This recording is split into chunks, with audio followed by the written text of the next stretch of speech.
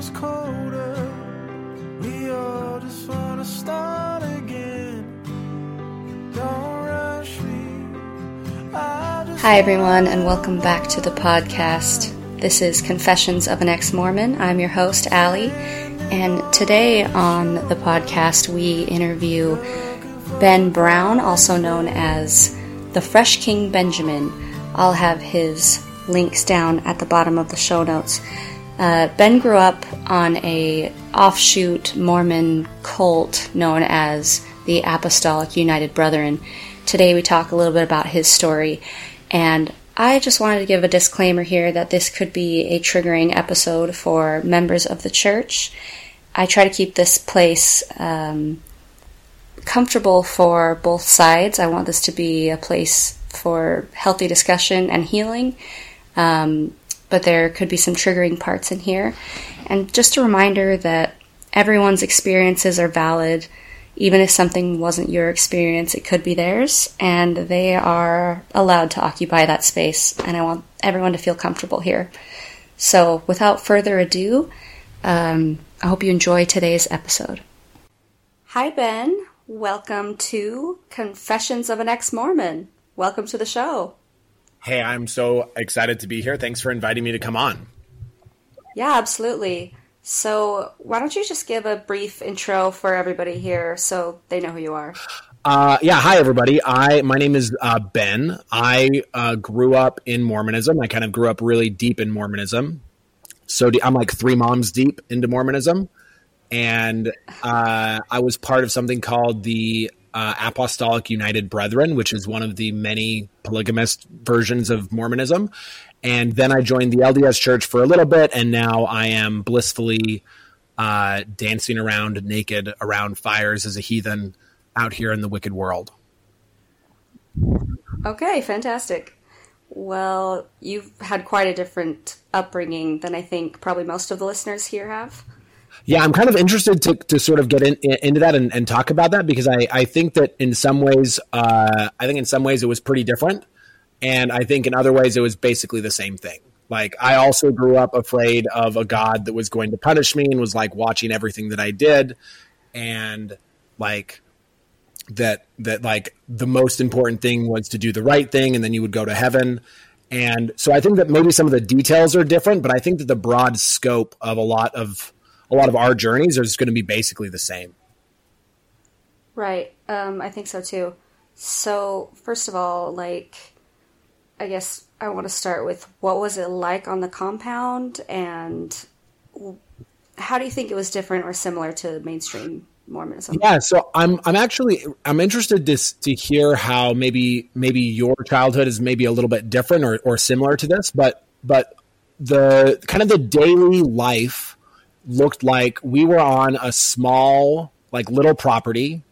We called it the ranch, and it was like my dad's dad and his families, and then my dad and his families. And then a couple of people would kind of like cycle in and out, like other family members or other members of the sect at different points during different times. But that was kind of the world, right? As it was like, we didn't really go into town very much. We didn't go to school. We just kind of like hung out on this ranch. And in some ways it was kind of cool, because like I got to play outside a whole bunch. So while all of you guys were in like sitting in chairs, like being told not to move, I was out digging holes in the dirt. Right.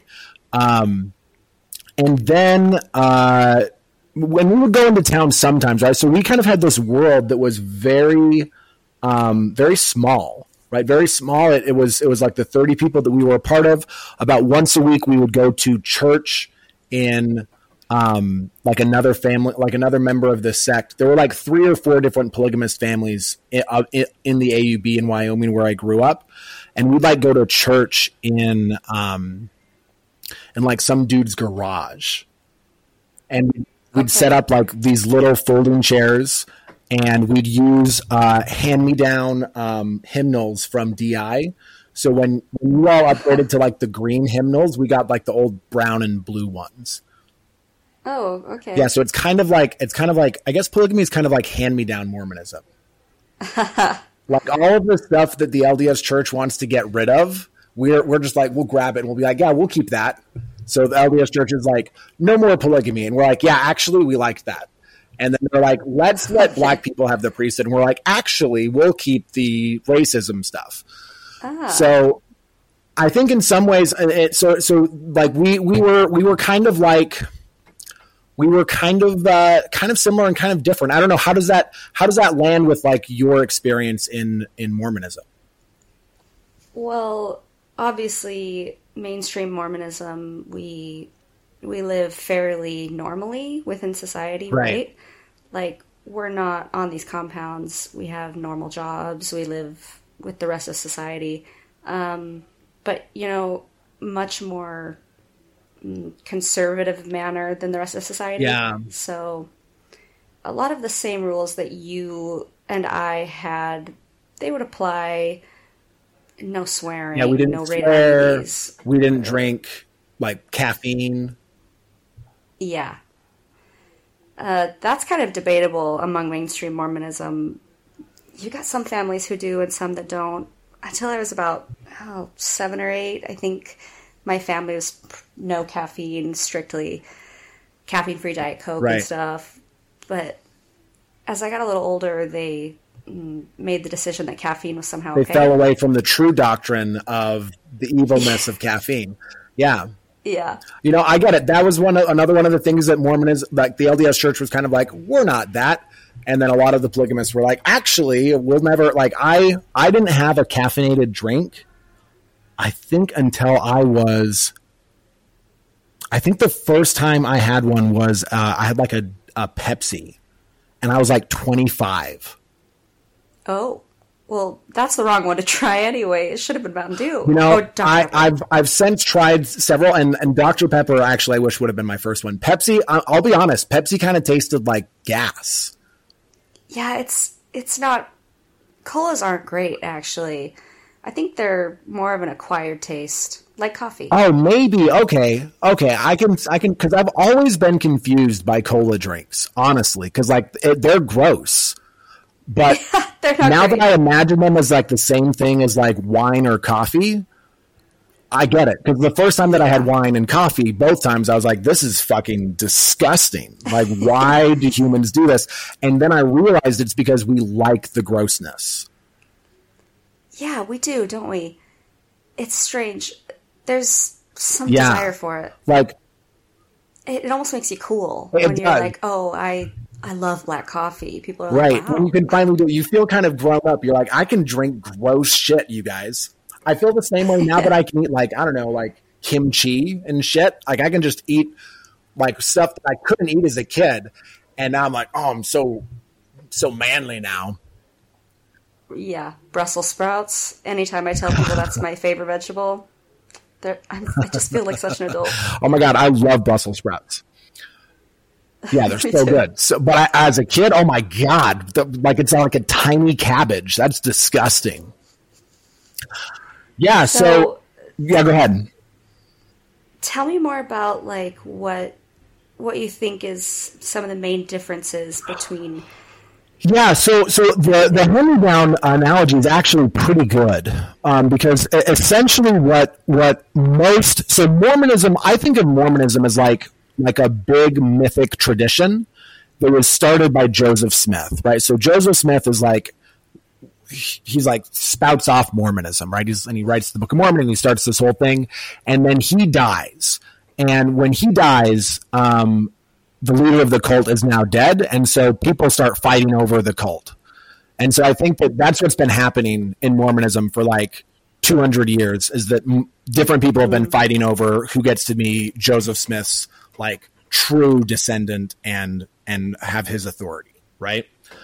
And so the main difference, I think, is that the polygamous groups disagree with the LDS Church about who today is Joseph Smith's like rightful successor.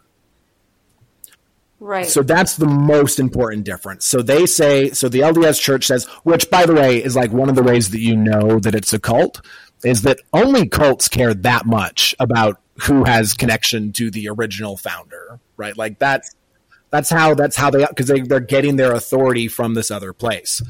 And so I grew up, you probably grew up, let's see, because you're just a little bit younger than me. So you probably grew up singing or like praying for, was it Gordon B. Hinckley? Was that kind of the prophet that you were like praying for? Yeah, that was my Your childhood prophet.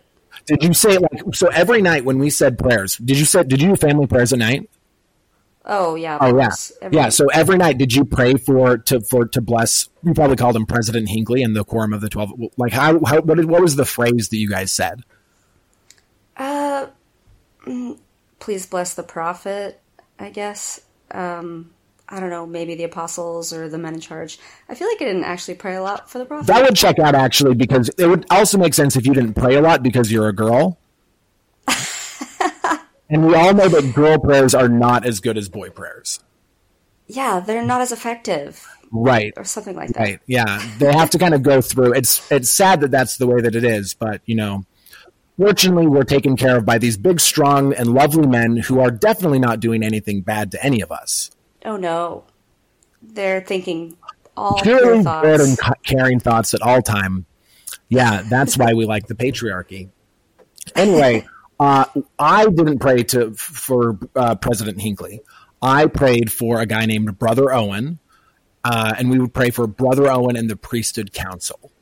So Brother Owen his name was Owen Allred, and he essentially claimed to be the rightful successor to Joseph Smith. And he had a whole line of like people that they kind of passed it down. Like he'd gotten it from his brother Rulon.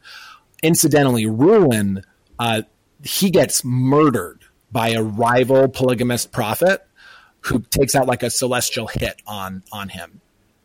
Okay. So like super gangster shit in Mormon polygamy. Like we're pretty hardcore. Like we'll fuck up your prophets, right? Like it matters who's in charge here.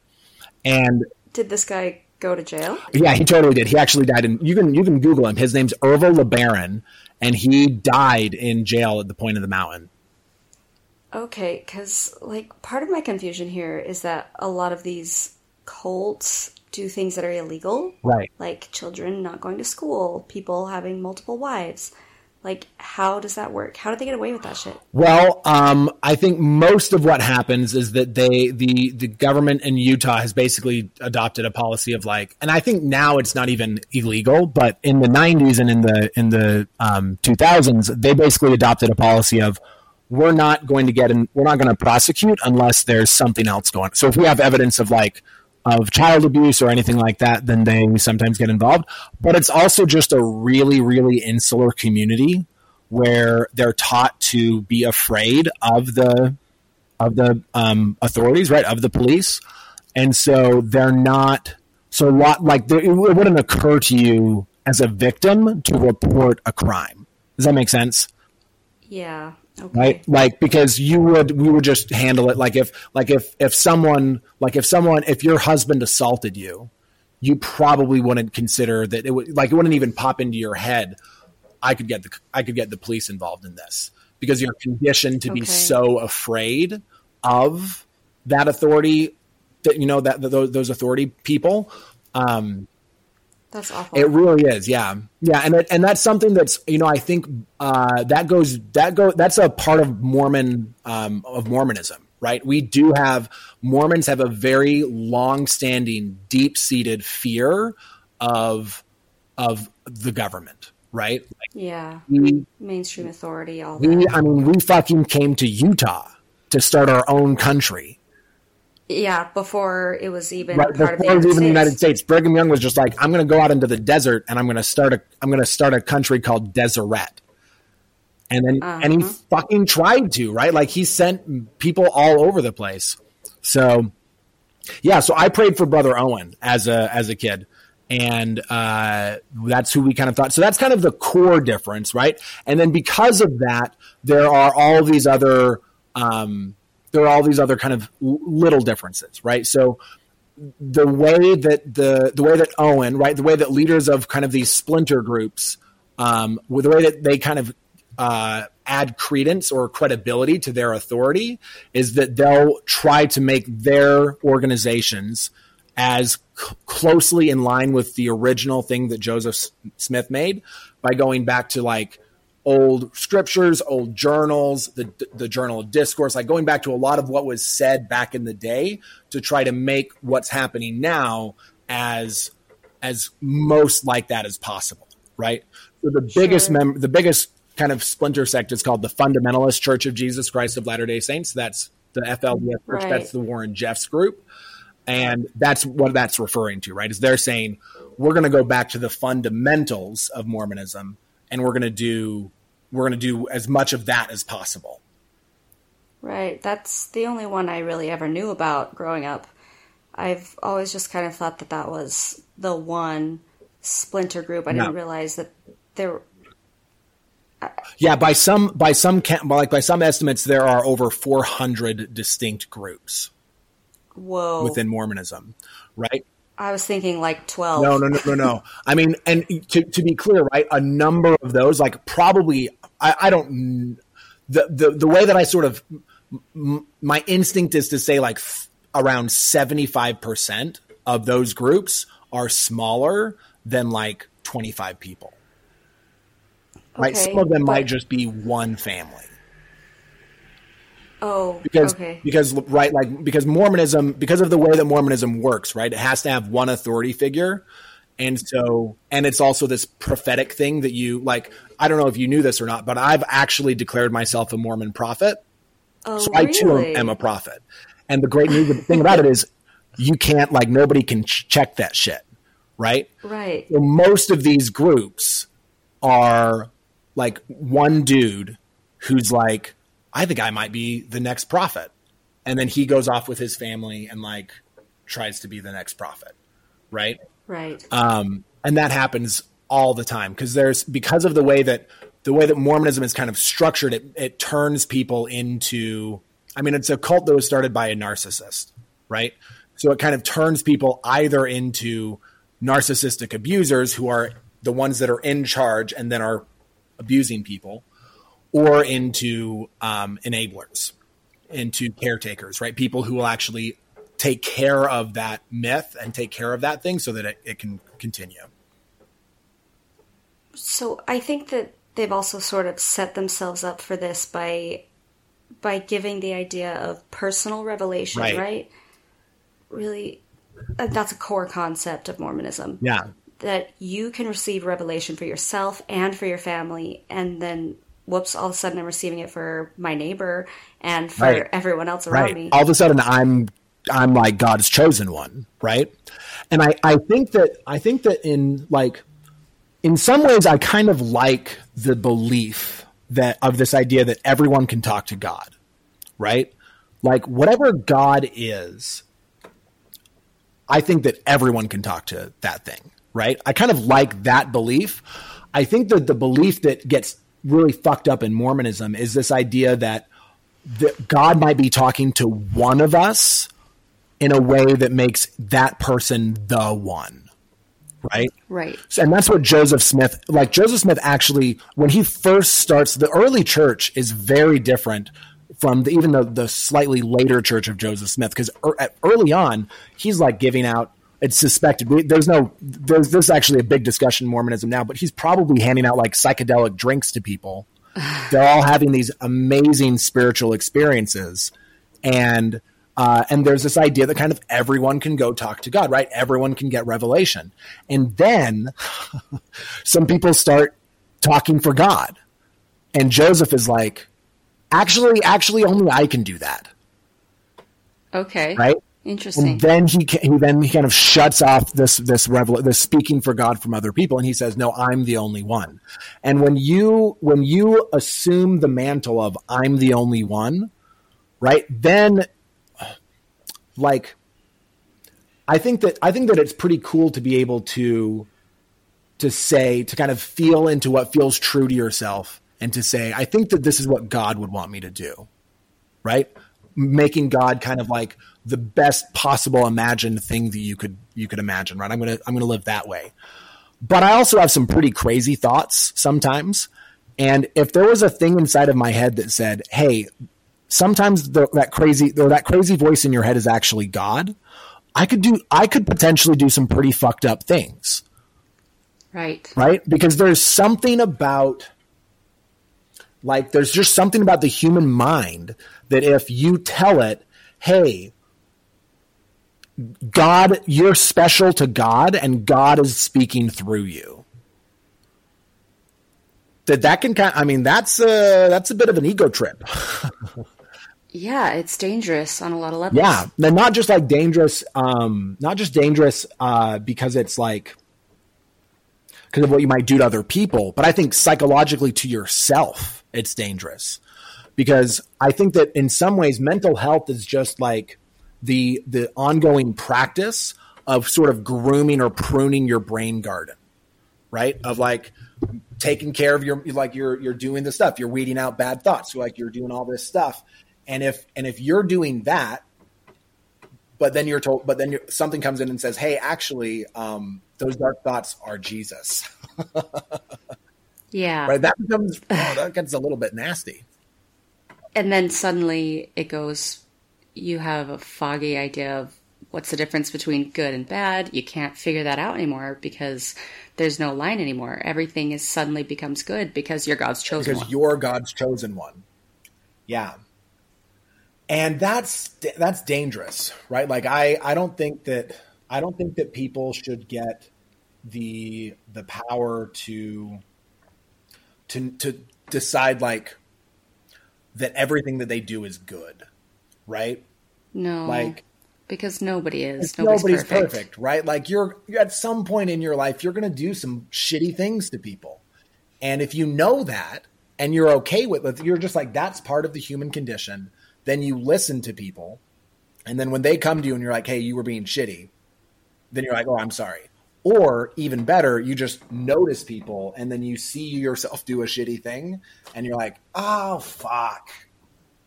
And that makes me think like one of the biggest problems I think that ex-Mormons have is that the church is not willing to admit that it is made up of humans or that the quote unquote prophets are humans.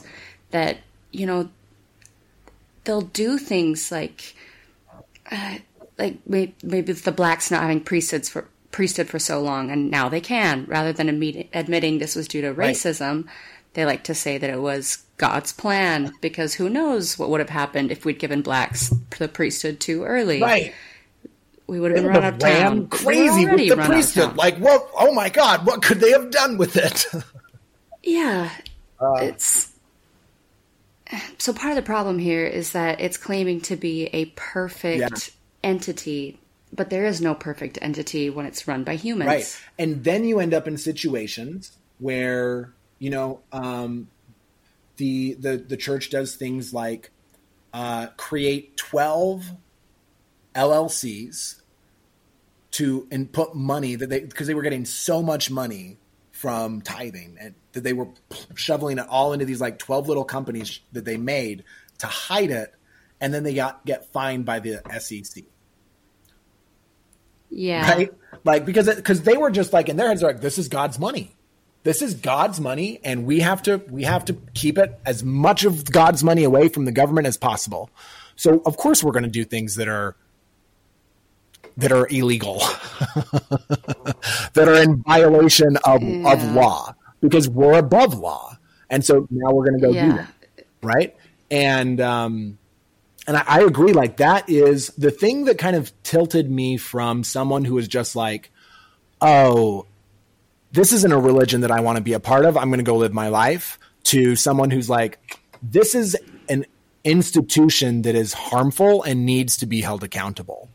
Is the way that they respond to the real harm that they cause without any kind of human empathy or compassion or because here's the thing. I get it. We fuck up. God, man, like I've fucked up in my life. I've done things that afterwards I'm like, oh, oh shit, I wish I hadn't done that. And you know what I do is I learn from that. I write it with the people that I need to write it with, and then I do better, right? And I 100%. I think that you can't do better if you don't admit that you were wrong. Oh, absolutely. I mean, that's the number one thing they talk about in addiction recovery, things like Right. that. Admitting the problem is the first step. Right. That's also like the first step of an apology that you learn in kindergarten, right? Like Yeah. you have to be like, I was wrong. And Yeah. just the ability, and it's like, here's the cool thing too, right? Is that once you learn, it's almost like a magic trick. Once you learn that you can just say, I was wrong, the whole world opens up to you because you can start you can just start trying shit and doing things and like being Yeah. yourself. And if you mess up, you're just like, ooh, sorry, I was wrong. And then you get to move on.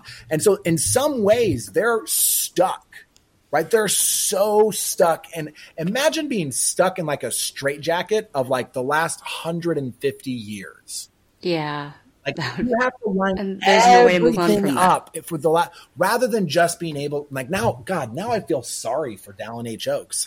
No wonder he looks so fucking old. Because like, can you imagine how? Like I've got to be in line with everything that I've ever said and done. God, There's no way. How could you come back from that? Right. Everything that I ever said was right. right. And not only that, imagine then having to say not only everything that I said was right, but everything that the 15 dudes before me Impossible. said. Like that's impossible to do. That's impossible to do. Well, I had another question for you, Ben. I wanted to ask you what are your beliefs now? Do you have any kind of beliefs? Any belief system right now? Yeah. So my belief system right now is something I would call playful animism. And what I mean by that is that the whole journey that I went on when I left the LDS church, when I realized the LDS church was bullshit, that was pretty scary because it felt like the sky like cracked open. And I did. Yeah, it's awful. It's your whole life. Horrifying, right? Like everything that the entire like structure of reality that I've used to make decisions and choices in my life is bullshit. And it's not only that, it's like dangerous, toxic bullshit. Yeah. So I was like, I know the feeling. right? And then it was like, what? So I went on a really intentional journey where I thought, okay, I don't know. I know that I can be really, really wrong about something. So I'm going to, for the rest of my life, I'm going to live by a value of like humility, where I know that this person, this vessel, has the ability to be profoundly wrong about things. So I feel like I had the same aha moment. yeah, Like when you come to realize that you don't believe this anymore and you suddenly realize how much you don't know. you don't know. Yeah, how much that, and that was part of it too, right? Is that fear of like, oh my God, what's going on in the world? That sort of sharpened into, hey, there's a lot that you don't know. A lot that you don't know factually. Like I believe that that the Earth was 6,000 years old. Yeah. And so literally, I believe years that ago, too. right? 8 years ago, I was like, oh, it's probably not 6,000 years old. Yeah. Right. And so what I did, so that was kind of the first sort of experience, right? It's kind of the sense of like, whoa, I really don't know. And so I just started learning. And so I thought, well, I don't know. So what I want to learn is I want to learn about the things that I was told were the most bad. Okay. Right. So, or whatever it was within that worldview, whatever they told me not to look at, I wanted to go look. So Mormonism, Yeah, told of me, course. don't look at science. So I was like, I'm definitely going to go look at science. Yeah. And that was kind of the first place that I looked. And I found this really cool organization. It's called the Great Courses, and they do this. Have you heard of the Great Courses? I have, Oh yes. God, they're so cool. So they go around, they find the best college professors in America. And then they ask them to make a course, a lecture series on something that they are interested in. And it's magic, right? So they have literally like hundreds of hours, probably thousands of hours of these lectures, and you can like get them on Audible and shit. And so I just downloaded a whole bunch.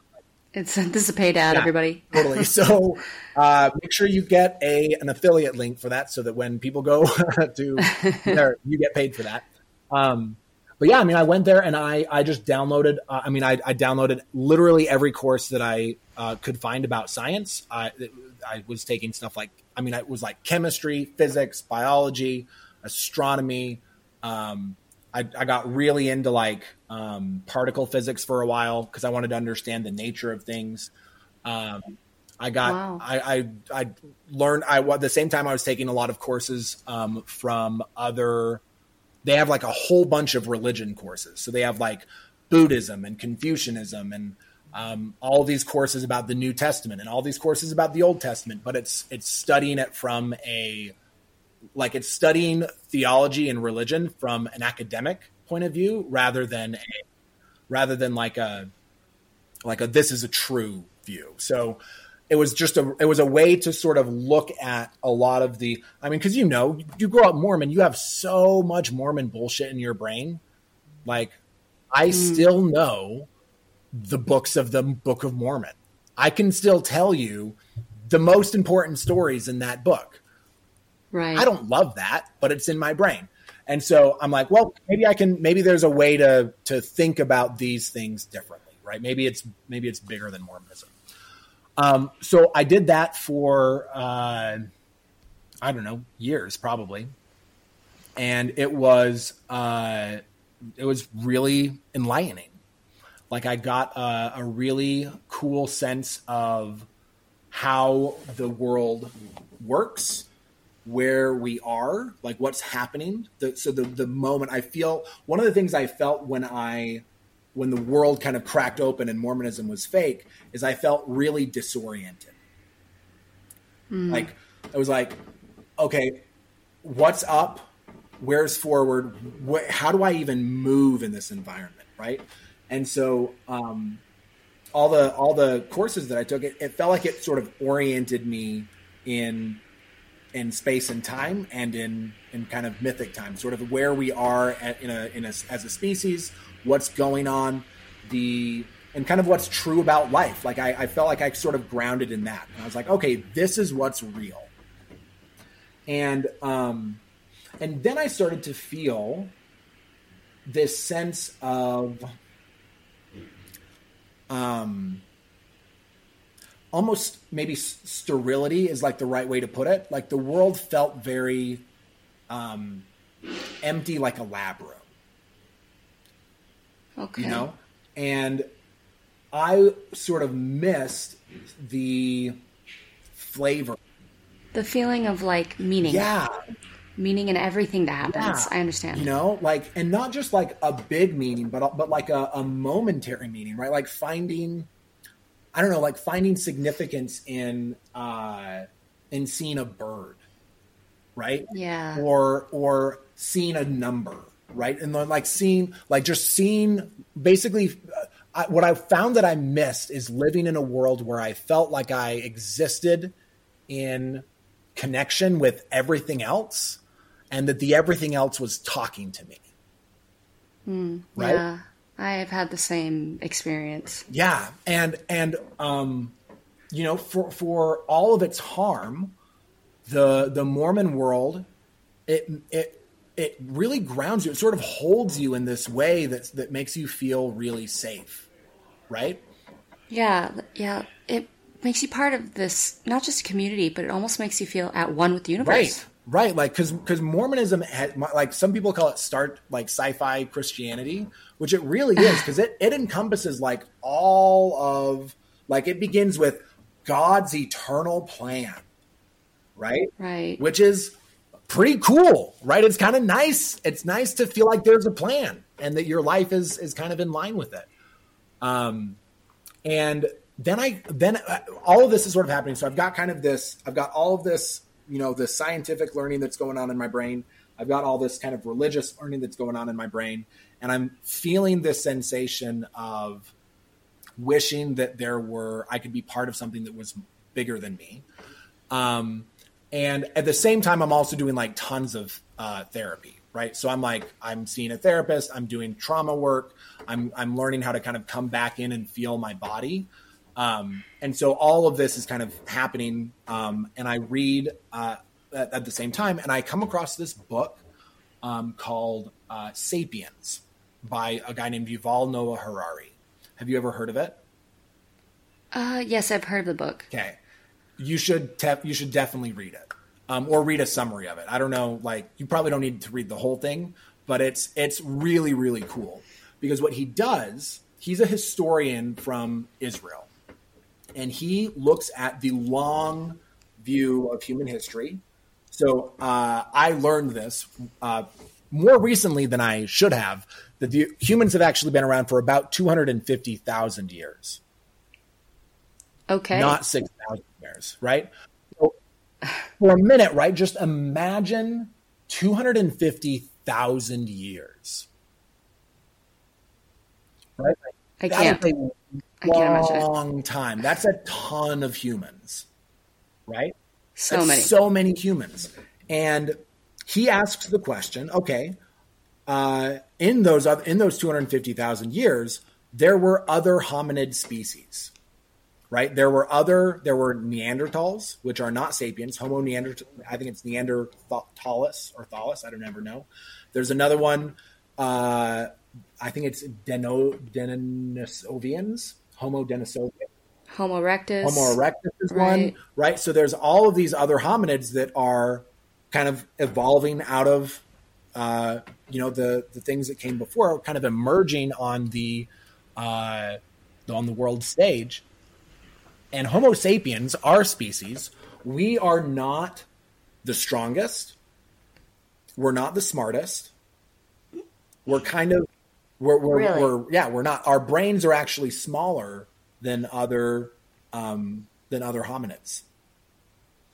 Interesting. So the question has always been, why are there only sapiens now?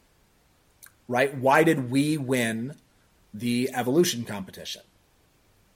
Yeah. And people have kind of proposed different hypotheses, right? One of the really popular ones that people like to throw around is that we were more violent. Okay. That would make sense. We invented violence and then we killed the rest of them, right? Which is a possibility and definitely speaks to, something that is part of human nature for sure. Harari, though, he proposes something a little bit deeper. And he says that it's not violence, it's not strength, it's not cleverness, it's not the best tools. We didn't have the best tools. What it is it's sapiens' ability to cooperate. Okay. Sapiens are actually really, like, if you think just for a minute about the level of cooperation that's necessary for what you and I doing right now to be happening. Yeah. Time, like technology, we have to get along. Right. Well, and even just like the like when you say something, I don't even know how this is actually working, right? But it either goes up through a wire across the world to my house, right? That's a ton of cooperation. And so that's really difficult to do. And so he asks the question, how are sapiens able to cooperate so well? And what he says is that it's because of our ability to tell fictions, to tell myths, to invent things that aren't true, aren't real, and then treat them like they are real. So if you think about something like money. Mm-hmm. It's not a real object. It's not a real object. Yeah. It's an idea that we had. We had an idea, and the same thing like law, human rights. Human rights are an idea that we had, right? You can't go out in nature and like dissect a human right. And so he says that there's something about the way that humans cooperate. What he says is like, we talk all the time about what built the pyramids, and what he's actually really simple. It's the myth that pharaohs were gods. Okay. Because if a bunch of humans believe that Pharaoh's God, they're going to do whatever you say. We're going to build him a fucking pyramid, you know? Right. And we're actually probably going to have a good time doing it because it actually feels good to do things for God. So I read this book and I'm like, oh, what if my brain is just wired for belief? Right. No, you know what? That's another thought that I've had as well. Like, to me, the idea of religion or faith in general is, well, it's really just a human construct. It's a human's way of trying to figure out what's around them, trying to make sense of the world. Right. Totally. And what if we're wired? Like, think about the context in which the human mind evolved. Right? We were living in small tribes of between 30 and 50 people. So imagine a human mind is born into that world and he comes out, right? What is going on in that world? What is programming that mind? And part of it is a really cool way of seeing the world that's called animism. So animism is what most early hunter-gatherers were. And it's simply the idea that everything has a spirit. Okay. Right? It's Why am I thinking of Pocahontas right now? Right, it actually is. It's Pocahontas. It's Avatar. It's this idea that everything, not just humans, but everything has a spirit. Trees have spirits, and rocks have spirits, and animals have spirits, and there are also spirits that are bigger, right? The sky would have a spirit. Earth would have. Okay, yeah. Right? We would be part. So you feel like you fall more into that idea. Yeah, and well, what I kind of line up, what I feel is that human minds are designed to live in belief. Right? So, I've decided that I'm going to live a life in belief. I just get to pick the beliefs that I have. I love that. That feels healthy. It does. And what's fun about it right now is that we live in a time when literally we have access to hundreds of thousands of years of experimental beliefs from all over the world. Right. And so you can be like, I would like this part of Christianity, and I would like this part of Buddhism, and I would like this part of whatever floats your boat, right? Like whatever. And some people will hear that and be like, morality isn't relative, blah, blah, blah. Fuck those guys. I don't care. Because actually what I think is it's not about doing whatever you want. It's about always attempting your highest good. I love that. Right? And so if I imagine if I were to imagine a God, what would that God be like? And then live in a way that tries to emulate that. Yeah, absolutely. Right? And it's just a belief, but it's also a belief that actually has a lot of power, right? Because our entire lives are the products of the beliefs that we have. Absolutely. We make choices because of the beliefs that we have.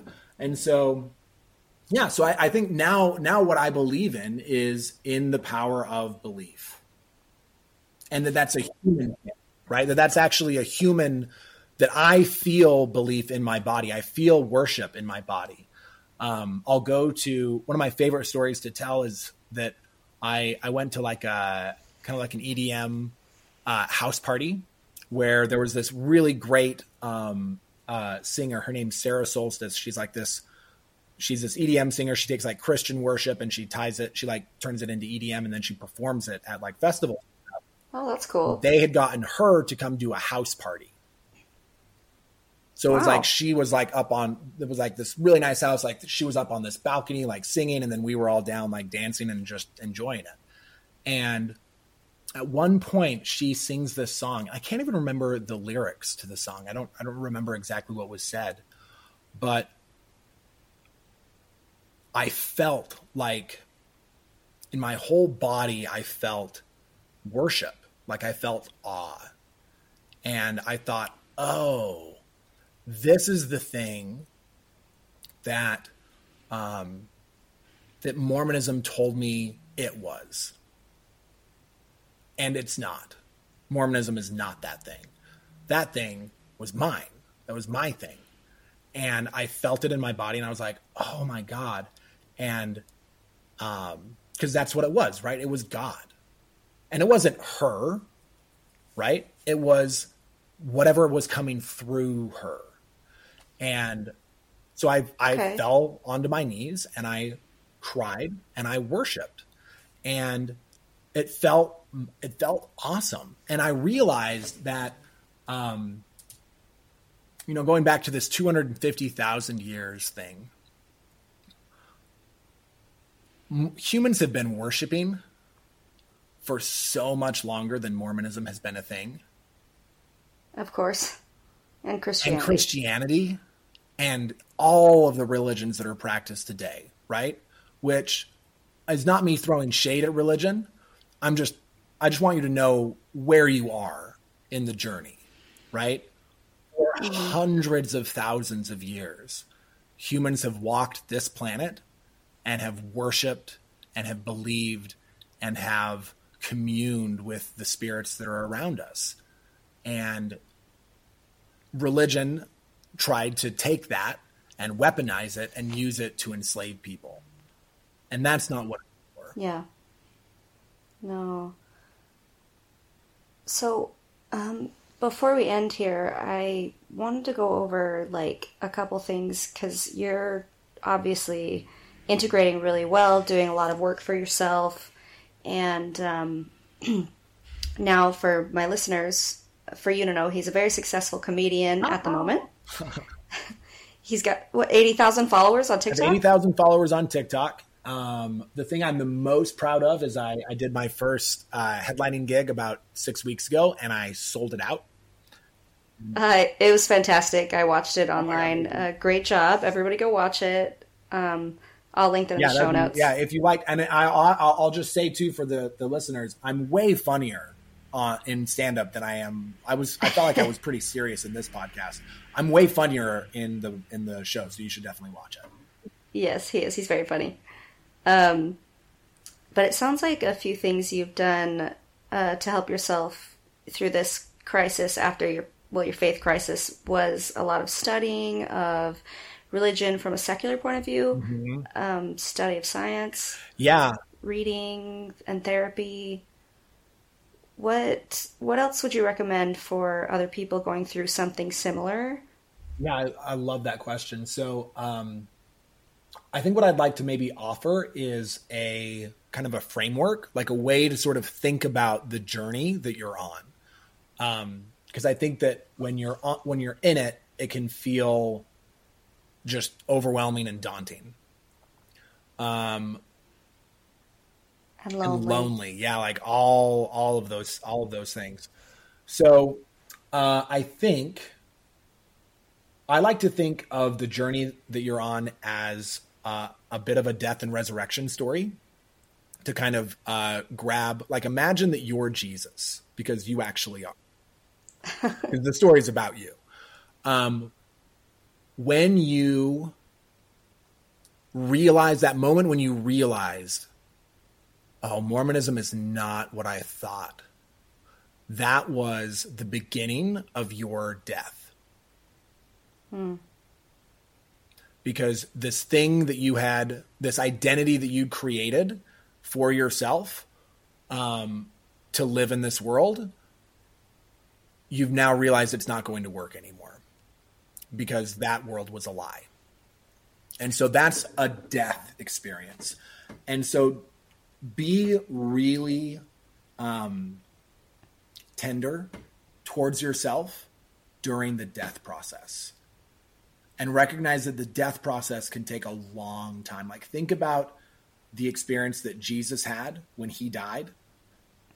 That was long and painful, and it dragged out for quite a bit. That's what this death is going to feel like on the inside. And I think it's okay to recognize that it's okay to mourn. Oh, totally. Yeah. You can be sad. It's heartbreaking, right? Like, one of the things that, just to kind of get personal and sort of show how tragic it can really be, is that, like, for me, one of the things that I ultimately had to mourn as dead is that there were certain relationships that I had with people that were really important, that were really dominant relationships in my life, that had to change because I could no longer relate to them in the same way because I wasn't the same person. And I think that that's true for most people who leave Mormonism and other religions. And that might be the hardest really part. Hard. And that's not like, that can be parents, that can be siblings, that can be spouses, that can be friends. It's a really, I mean, you're stepping out of their world. You really are. You've died. And they're kind of going through a mourning process too, if they didn't die, right? And if they did, then they're mourning along with you. So, like, be like so gentle and kind to yourself, and give yourself the space to mourn, and treat it like mourning, like you're going through a grieving period. Then you will move into, like, what happens to Jesus after he dies. He gets buried, right? He gets buried. And in our version of the myth, he goes to spirit prison and preaches the gospel. That's not what you're going to do, right? You're going to the underworld. Yeah. And the underworld is your own personal version of, not hell, but like what's beneath, right? So you've got to kind of go inside, and you've got to start to sort all of the shit that's inside of you and get a handle on it. Because if you grew up in Mormonism, I'm going to say there's a 50% chance that you were abused in some way. Physically, emotionally, sexually, mentally, some form of abuse probably happened to you. And that 50% number is because I'm feeling incredibly generous today. Mm-hmm. It's probably much higher than that. So you've got to come to terms with that, right? Like, for me, I had to really come to terms with the fact that I had been labor trafficked for 10 years. And the trauma that kind of left imprinted on my body, I had to deal with that shit. And so you have to too. So in this phase, what I would suggest is go all the way and get help and support. Like, you are going to go in and, like, here's the honest truth. Fucking everyone has to do therapy at some point, or they don't make it. So this isn't something that's unique to you. Everybody's got to do it. While you're doing it, do it all. Right? Really surrender to this experience and talk about, like, go through all the shit. Talk about your parents. Talk about your spouse. Get all that shit up and out and start to look at it. And it's going to be super messy when you do that. So do it with a professional.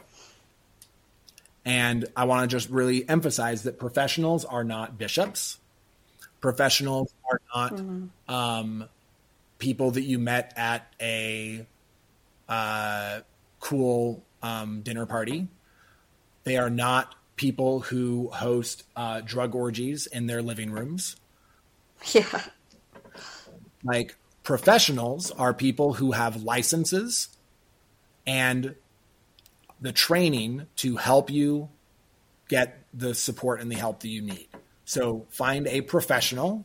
You might have to find a couple of them, right? So you have to kind of cycle through. So you might find one and it doesn't work. Go, therapist dating and try to hop around and find people. And do your work, right? Really start to understand because here's the truth. You've got some fucked up mental patterns because of Mormonism. You just do. So go fix them.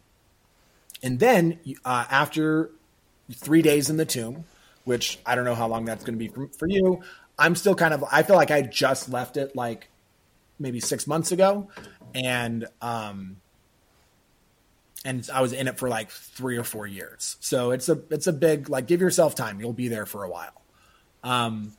When you come out of it, though, you get to be resurrected, and that means you get to be reborn. And the lovely thing about it is that now you get to come into this world as you, which is what you wanted to do the whole time.